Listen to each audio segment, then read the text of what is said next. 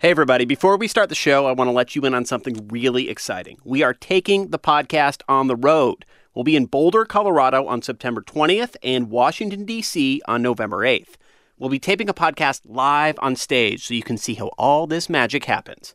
Get a ticket at nprpresents.org. Hi, my name is Sarah, and I'm in my first week of grad school at Sacred Heart University to get my master's in occupational therapy. I currently have about 100 pages of reading to do on the U.S. healthcare system. This podcast was recorded at... Best of luck. Do it in 20-page bursts, I feel like, is the way to do that. It is 1:40 Eastern on Thursday, August 29th. Things may have changed by the time you hear this. Hopefully I'll have finished my reading. Okay, here's the show. Hey there, it's the NPR Politics Podcast. I'm Scott Detrow. I cover the campaign. I'm Tim Mack, political reporter. I'm Domenico Montanaro, political editor. And I'm Deirdre Walsh, congressional editor. Deirdre, it is your first time on the podcast. It is, and I'm very excited to be here. Congratulations. Welcome. Thanks.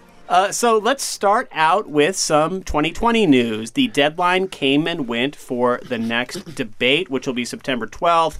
Domenico, we had talked a lot about how it was going to be harder to qualify for this debate. Who made it? Who didn't? What happened? Well, first of all, we shrunk the debate field essentially in half. It was 20 candidates over 2 different nights. Now we're at 10. And just to run through quickly, Vice President Joe Biden, Senators Cory Booker of New Jersey, Kamala Harris of California, Amy Klobuchar of Minnesota, and Bernie Sanders, as well as Elizabeth Warren, as well as Pete Buttigieg, the mayor of South Bend, Indiana, Julian Castro, Beto O'Rourke, who has recently rebooted his campaign after the mass shooting in El Paso, where he's from, and entrepreneur Andrew Yang. We had talked about how some candidates who didn't qualify might drop out of the race. We saw that over the last few weeks with Jay Inslee and John Hickenlooper. And last night, just before the deadline, New York Senator Kirsten Gillibrand ended her campaign. I think we also lost another candidate since the last podcast, and that was Massachusetts Congressman Seth Moulton, who had not qualified for any of these debates. But Deirdre, you pointed out something interesting about who did make the stage and who didn't make the stage, because several candidates who didn't make the cut are staying in the race. And it's that a lot of the moderates are going to be out on the outside looking in. I think you're going to see a lot of incoming for Vice President Joe Biden. I mean, he will be occupying that moderate lane without people like former Colorado Governor John Hickenlooper, former Montana Governor Steve Bullock, Michael Bennet from Colorado, the senator. I mean, those people were the ones warning against the rest of the progressive field pulling the party too much to the left. And without them on the stage, it will be Joe Biden mostly responding to those concerns. And I'm guessing he'll talk a lot about the fact that pulling the party too far to the left jeopardizes their ability to beat Trump. I mean, it's kind of a familiar position for Biden to be in. He's been right in the middle of all of these debates, right in center stage, because he's continued to lead in the polls despite his pretty shaky first debate. He had an okay next debate. And, you know, he's again going to be right in the center of it. We saw for the first time, I think, as Deirdre's pointing out, having the moderates in the party kind of gang up on Warren and Sanders. That's not going to be the case this time. Yeah. Tim. So what I'm curious about, Domenico, is whether there's a lot of growth potential for Joe Biden in the polls, right? That he's been so dominant in these early stages and early months. Is he a second choice for a lot of folks, or has he kind of reached his kind of core and there's not a lot of room for growth? His campaign will point out that a lot of people do say as a second choice they do like Joe Biden. Also, one thing in his favor is that he has very high favorability ratings when it comes to the Democratic candidates and amongst Democratic activists. He does well with African Americans. He does well with almost every group except for people under 35. And I would say there's kind of a flip side of that, too. And one reason why you've seen so many other candidates go after Joe Biden on the debate stage is obviously he's the front runner. But I think that, you know, I talk to campaign after campaign after campaign, and even some on the more progressive side say that they feel like there's a lot of Biden voters who, if Biden were to lose a lot of steam or, you know, not be in the race at some point, they feel like they can get his voters, which is interesting. And, you know, and that's one reason why you don't see the Bernie Sanders versus Elizabeth Warren, because they both feel like they can get support from Joe Biden, and they're not the only ones. Well, it's one reason why Beto O'Rourke recast his campaign as being focused on Donald Trump, because it was a lane being left essentially all to Vice President Biden. Deirdre, and also, isn't there a big incentive for Democrats on this stage with Biden to try to poke at him? I mean, we saw what happened with Kamala Harris in the first debate in Miami and how her interaction with Biden actually gave her a big bump. And there's been a lot of reports in the recent weeks about some things that Joe Biden has said, sort of sloppy rhetoric, things that aren't entirely true, exaggerations. And I think there's an opening for some of these other Democrats on the stage to try to mix it up with Biden and try to have their Kamala Harris moment. Deirdre, before we talk a little bit more about the debate, we mentioned in passing that Kirsten Gillibrand dropped out of the race. You've been covering Congress and editing congressional coverage for a long time. What did you make in the end of the fact that Kirsten Gillibrand never really got more than 1% support? I mean, to me, this is one of the biggest surprises of the first few months of the presidential campaign. I think you're right, too. It did surprise a lot of people because I think when she got in, she came in at a moment where the Me Too movement was such a big topic of conversation, and so much of her record in Congress, taking on Al Franken, former Minnesota Senator Al Franken, for allegations of sexual misconduct. Mm-hmm. And other things she had done in Congress sort of positioned her as sort of one of the leading voices. She also ran unapologetically as a mom, as a woman, trying to more personalize the focus on women and the focus on that it was now time for a woman and a younger woman to be part of the campaign. So I think that a lot of people who wanted to see a woman succeed in the field are disappointed that she didn't. But I think the other thing that hurt her is that there are some other people with other qualities like Kamala Harris that have sort of overshadowed her and had a much better big launch that sort of put her onto a national stage where Gillibrand's just didn't. It was almost like the Jay Inslee problem of I'm the climate candidate. Like, cool, there are 6 other people talking about climate. You know, Kirsten Gillibrand talking about the importance of a woman running, talking about women's issues. And again, she would agree it's a great thing, but it was hard to stand out when there are so many other women running in the race as well, including Elizabeth Warren, who's been getting so much attention lately. I kept wondering what kind of profile would she have if she ran as the candidate who ran in 2006 for her upstate New York House seat. You know, people should remember that Kirsten Gillibrand was not always this, very progressive liberal candidate. She had to win in upstate New York, where her family has lots of roots, and she was a very centrist candidate, and that's not who she ran as. No. Right, and when she started off, the whole beginning of her campaign was like, why was she such a big flip-flopper on every issue,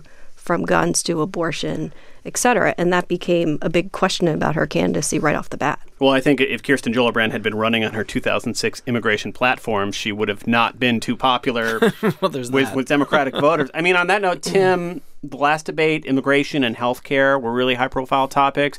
What do you expect to hear in a few weeks in Houston?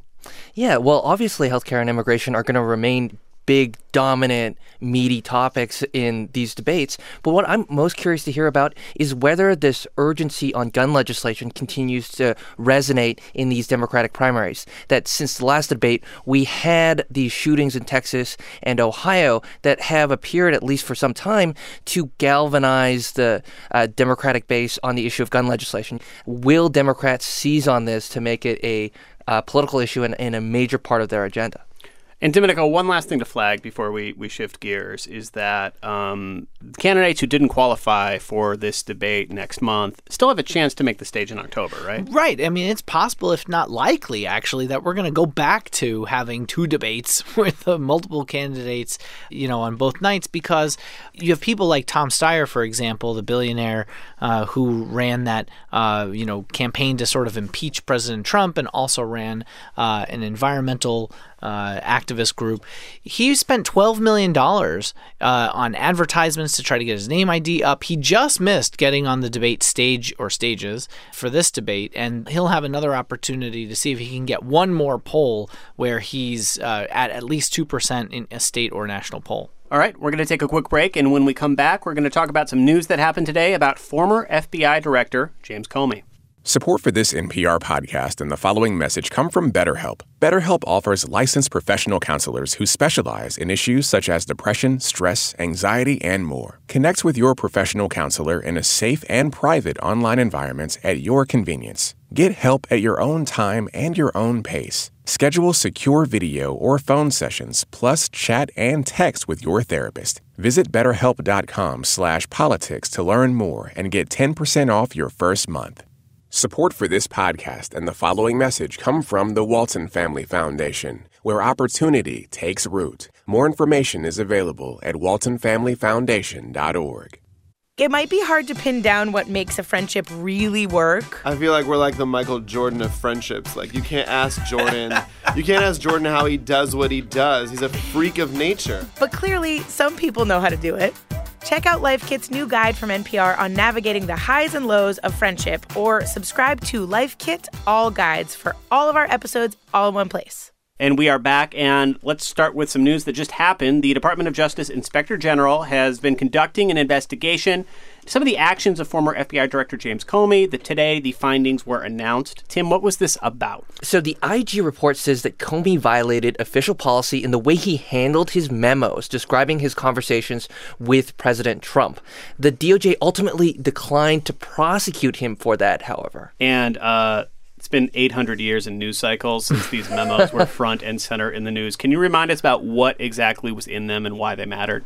Comey began recording details about his conversations with Trump almost as soon as they met for a national security briefing in New York City. Comey was the FBI director at the time, as you'll remember, and he briefed the president-elect on the existence of that unverified Russia dossier. Okay, so Trump's conduct in the meeting kind of led Comey to begin typing up his account of what happened after he left the meeting. And he did that over and over again after he had successive exchanges with Trump, including one where you'll remember he invited Comey over for a solo meeting at the White House and he asked for his quote-unquote loyalty. And you'll also recall that incident where Comey memorialized the conversation he had with Trump, where Trump asked him to let go, quote-unquote, let go of the investigation into Michael Flynn. Flynn, of course, was an aide to Trump during the campaign, and he was the original pick to be his national security advisor once he entered the White House. So these were a big part of Comey's testimony before Congress. They ended up being a big part of the narrative of the Mueller report, and Comey was saying so often that he was following protocol by sitting down and writing his notes. Like, what was the problem here? What did he do wrong? Well, what the IG found was that he arranged for a friend to disclose the contents of those memos to a New York Times reporter, that he decided to keep these memos at home and discuss them with his lawyers, but he didn't tell the FBI what he was doing or that he was revealing the contents of that information. But ultimately, the IG concluded he did not leak classified information to the public. So Comey will not be prosecuted with anything, but Deirdre, I feel like when Congress is back in a few weeks, when various House committees continue doing their investigating, this feels to me like something that maybe House Republicans will be mentioning once or twice. Right. They're not going to let this go. I mean, we've already heard from Senate Judiciary Committee Chairman Lindsey Graham today, who called this a stunning report from the Inspector General and said that he expected more from the Justice Department about other people who acted at the FBI and their handling of this Russia investigation. I think the other thing about this whole Comey episode that strikes me is that the FBI used to be one of those institutions on Capitol Hill that both parties revered. I mean, Comey was a registered Republican and was viewed as a straight shooter. But sort of in the aftermath of the 2016 election and the middle of the election, you could say. You're right. The handling of the Hillary Clinton email investigation, clearly, and then obviously this episode with the Russia investigation, it's really, the FBI has just been really kind of a punching bag for both sides. And I think it's one of those institutions that's really kind of suffered and lost a lot of credibility probably with the public. You know, Hillary Clinton has previously tweeted, "but my emails," when it came to some things related to James Comey and the fact that he had used personal email, for example. She hasn't tweeted anything about this today, but you know that that's something that really impacted the 2016 campaign and that her team was really irritated about and still is. And beyond irritated, many feel like that is the specific reason she's not president right now. Right.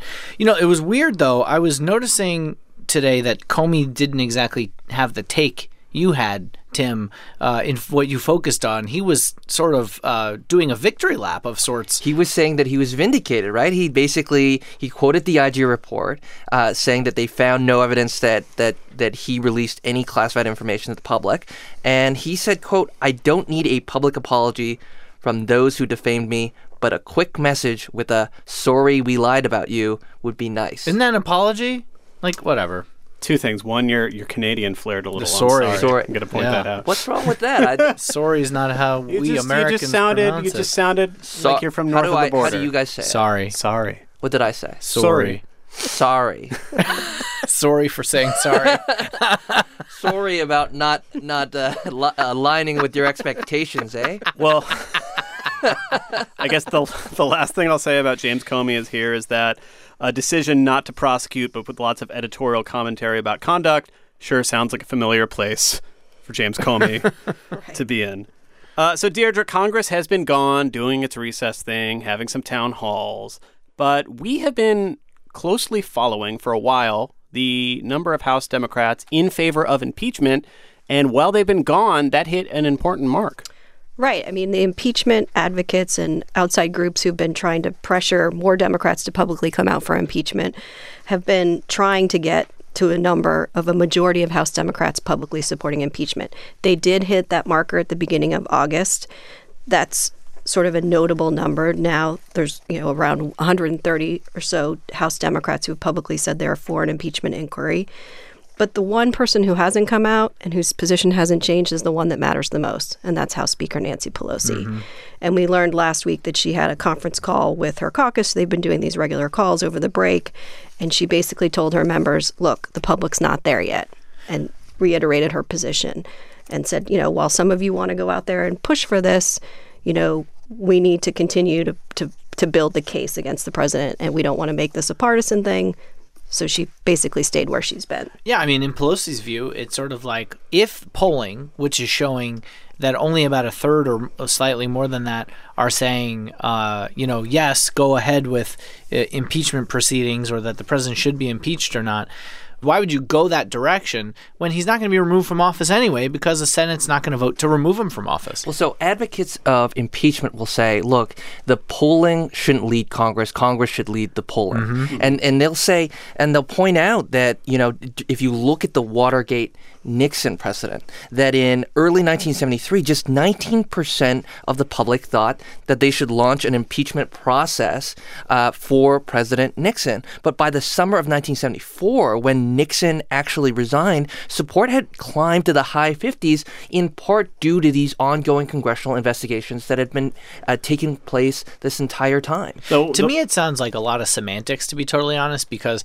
Democrats already launched a whole bunch of investigations, right? They haven't launched an impeachment inquiry, quote unquote. But if the investigations were to pull out something like Nixon tapes, certainly I think that's something that Nancy Pelosi would then say, great, we've got a case that's we can lock down that both parties should be in on, and that would move public opinion. But they don't have anything like that at this point. Public opinion, though, does matter politically. That's one of Nancy Pelosi's favorite quotes. Something public sentiment is everything is her mantra when it comes to this. Every time she's asked. Yeah.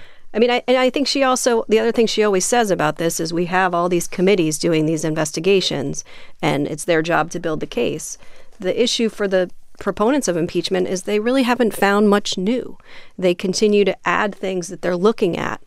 This week they announced that they were going to look into President Trump's public discussions when he was talking about hosting the next G7 at his Doral resort in Florida as a potential violation of the emoluments clause and whether that is a potential impeachable offense. But it just shows you that they don't have anything yet, and so they just keep heaping more issues onto the pile of things they're going to investigation in the hopes that the public will respond and push for it. Tim, you were doing some reporting in Illinois on the public push to try and pressure Democrats to come around on this. What did you find? So we wanted to zoom in on one battleground district. We looked at Illinois' 14th congressional district, represented by Congresswoman Lauren Underwood. It's a district outside of Chicago. It runs from rural areas outside of the city to the city's suburbs. So to illustrate that, I spent some time trying to track down some cows in the district. Cows didn't weigh in on whether or not they thought the inquiry should go forward, but I assume... They didn't weigh in on this, but what's really interesting is it's a swing district. It's a battleground district. Trump won it by 4 percentage points in 2016. So it was kind of politically disadvantageous for her to support impeachment. Here's what she said about impeachment just a few weeks ago on a Vox podcast. If I act unilaterally, or what's perceived as unilaterally, Right, and leave my community behind, right, then it looks like a power grab. A power grab. That's how she described what would happen if she decided to support impeachment. So it was a real big surprise when last week she came out in support of an impeachment inquiry. We went to the district and we tried to ask her about this apparent change in her thinking. But here's what she said when I asked her about it. I mean, you can ask them. I'm just not going to answer it. So what this really is an interesting case study in the tightrope that Democrats have to walk on this impeachment issue. On the one hand, they don't want to alienate moderates who or center-right folks who might support Trump. On the other hand, they want to kind of support the Democrats in their district that have been pushing for impeachment. Yeah, I mean, look, it's a high-risk gamble. I mean, because if you're making the bet that we're going to find something, Democrats are saying, that will move Republicans, remember, because, frankly, some would argue that plenty of what President Trump has done already in plain sight, in their view, are already impeachable offenses. Particularly the various obstruction of justice instances in the Mueller report. Kind of laid out in the Mueller report where Mueller said, look, they made a decision not to prosecute the president on this or try for an indictment because that's Department of Justice policy. Mm-hmm. That doesn't mean that Congress couldn't take it up, which was also hinted in the report. Last question I have on all of this is just a practical timing question. We're about 5 months at this point, a little bit more, from the Iowa caucuses. We're just a few months from the year 2020, the last year of President Trump's term. I mean, it seems like we're in the stalemate that's not going to move, but if it did start to move, what is the latest practical point for the House to start moving forward with this before you're having, an impeachment trial on whether or not to remove the president with, a month left in his term? I think House Judiciary Chairman Jerry Nadler has sort of loosely set an October deadline in terms of whether or not they would go forward. Huh. But if you think about what that would do to Congress, I mean, it would paralyze Congress. I mean, Pelosi and the Democrats need to go into the 2020 election with some kind of accomplishments in terms of things that they've gotten through and signed, like a prescription drug bill, infrastructure bill, any kind of thing that they can show that once they came to power, they got something done. If they shift to impeachment and that's all that they can do, it would just really change the conversation. And Domenico talked about polls earlier. I mean, the independents that we see in the polls are largely against impeachment. And in districts like Lauren Underwood's district that Tim visited and other red-leaning or swing districts around the country that Democrats need to hold to keep control of the House, there isn't that kind of support for impeachment. Yeah, I should point out, I mean, the latest poll that talked about impeachment or looked at it was the Monmouth poll from last week. When you look at Democrats, 69% of Democrats were in favor of impeachment, and yet only 2% of Republicans, 94% against it, and just 30% of independents. There was a huge gender gap, too. I mean, 70% of men said don't pursue impeachment, and it was split among women. And I think the same poll is 1 in 5 basically said they didn't even think it would lead to impeachment, even if you launched an impeachment. So even people who may support it really don't think it's politically feasible anyway. All right, we're going to take one more quick break, and when we come back, time for Can't Let It Go. Support for this podcast and the following message come from the Annie E. Casey Foundation, developing solutions to support strong families and communities to help ensure a brighter future for America's children. More information is available at aecf.org. J.K. Rowling wrote the final chapters of the Harry Potter series while sequestered in a hotel room. It's a strategy lots of artists and thinkers use. They go somewhere physically isolated and different where they can, without distraction, think deeply. Quieting the distractions on the latest of our U 2.0 series on Hidden Brain from NPR. All right, we are back, and it is time to end the show like we do every week with Can't Let It Go, where we talk about one thing we just can't let go of, politics or otherwise. Domenico, you get to go first. Oh, I just can't let go of Popeye's chicken sandwich. Oh, yeah. That I have actually not been able to get my hands on, so I can't exactly say I can't let go of it because I haven't gotten it. But, and we've done looking around for it. I know, Scott, you went on your own quest for it. You know what tripped me up? Yeah. I thought there was a Popeyes near know. here, and it was a Bojangles. It was a Bojangles. But I passed a Popeyes. There was a little bit of a line. I was taking my kids to a birthday party. I tweeted at Sam Sanders because he did a unique piece on Morning Edition, taping himself standing in line trying to get a Popeyes chicken sandwich and couldn't get one. So I don't know if anyone's actually eaten one. You can let us know if you have. Someone had tweeted at me that they tried it and it wasn't that good, and that actually convinced me not to try to wait in line What for is one. supposed to be so spectacular about this chicken sandwich? I haven't even heard about this chicken sandwich. Thousands and thousands of articles on the internet to tell you, including like all of these high-level food critics who've just decided to take on the chicken sandwich. He's not a high-level food critic, but I will note that Steve Scalise, who's the House Republican whip, who's from Louisiana. He's from Louisiana, yeah. Which is where Popeyes is from, actually must have a really smart digital strategy person in his office because he taped a little taste test and put it on Twitter, basically showing him eating a Chick-fil-A sandwich and a Popeye sandwich. Shocking. The Popeye sandwich won, which happens to be headquartered in his district in Louisiana. That is actually really interesting because he had to be sort of conflicted about that. He said he was. The thing I appreciated was that everyone highlighted how the pickles really made the sandwich, and this has been like the summer of pickles for me. Like I came to realize how much I love pickles on sandwiches in a way that it wasn't fully clear to me until this summer. So this was like further validation that pickles often bring a sandwich from like average to above average. Welcome to the community of pickle. Are you a pickle fan? I love pickle. All right, I will go next, and this is something, great Twitter account is Letters of Note. I don't know if you guys are familiar with it. No. Letters of Note. I've been following it for a while.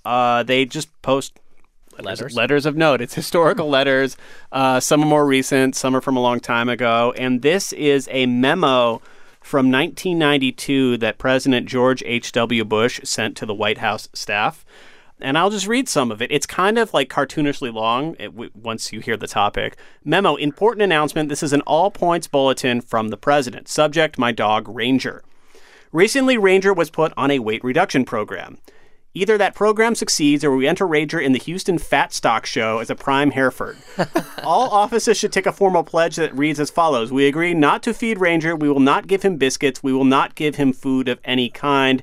And it goes on and on. Apparently, too many people in the White House were feeding his dog. His dog got fat, and he was very concerned. This goes on our mailman theme.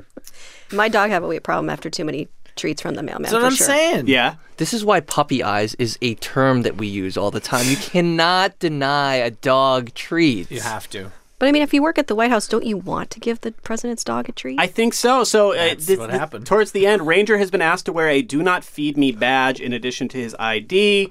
I will, of course, report on Ranger's fight against obesity. Right now, he looks like a blimp, a nice, friendly, appealing blimp, but a blimp. So some fat shaming, to be honest. This is President Bush. This is clearly a tragedy of the commons issue, right? That, like, it's not my dog, and I love the feeling I get from feeding this treat to this lovely dog. Yeah. It's someone else's problem to deal with the dog's health issues. What happened? So I'm going to go ahead. What happened to personal responsibility, George Bush?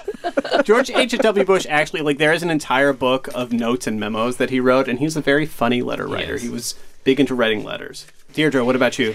Well, the thing I can't let go of this week is actually dog-related, too. I didn't realize that we were both going to be talking about dog-related Clig. All right. But mine is the story in the Washington Post about the infamous Chevy Chase dog park. I saw and the fight between is that where this was? The very powerful residents of Chevy Chase. It's a very sort of only in Washington story. One disclosure is I am a dog owner, and I am also an owner of a golden retriever. And the golden retriever in the Washington Post story, Chubbs, is the beginning of the story. So basically what happened... Is that your dog? It's not my dog. The story basically goes that this neighborhood in Chevy Chase, which is a nice suburb right across the border between Maryland and D.C., the neighbors bought this tract of land and turned it into a dog park. They fenced it in, but it grew into a neighborhood problem when residents of the neighborhood who didn't have dogs didn't appreciate the loud dogs barking, namely Chubbs and some other dogs in the dog park.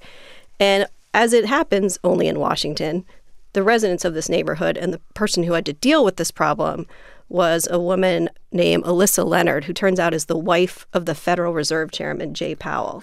So she's the head of the village board who has to hear out all the complaints. Was she pro or anti-Chubbs? I was just going to ask. She sounds like she's trying to be a responsible board person and hearing out all sides. Justice for Chubbs. All right. It turns out she has a dog, but she doesn't walk the dog at the dog park, according to the Washington Post story.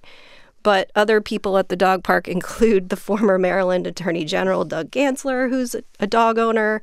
So as you would imagine, only in Washington, it turns into a story of people talking about dueling lawsuits, an upcoming meeting. There's now a Facebook group trying to protect the dog park, lobbying on both sides. Has anybody picketed the dog park yet? That feels like the final D.C. step. No, but there are complaints from some of the Chevy Chase residents. Chevy Chase is not a picketing type neighborhood. These residents are hiring high-powered lobbyists to impact the outcome of this local issue. All right? Well, they actually hired an epidemiologist to study the dogs coming to the park. Whoa! And they also tracked. See what I'm yes. saying? If you have a problem with a golden retriever, I think you should take a deep look at yourself. I will just say that. Can you control your dog from barking? That's a question I have. Me? No, I had a beagle, which I could not control doing most things, but I also didn't take her to a dog park because she didn't really like dog parks or other dogs.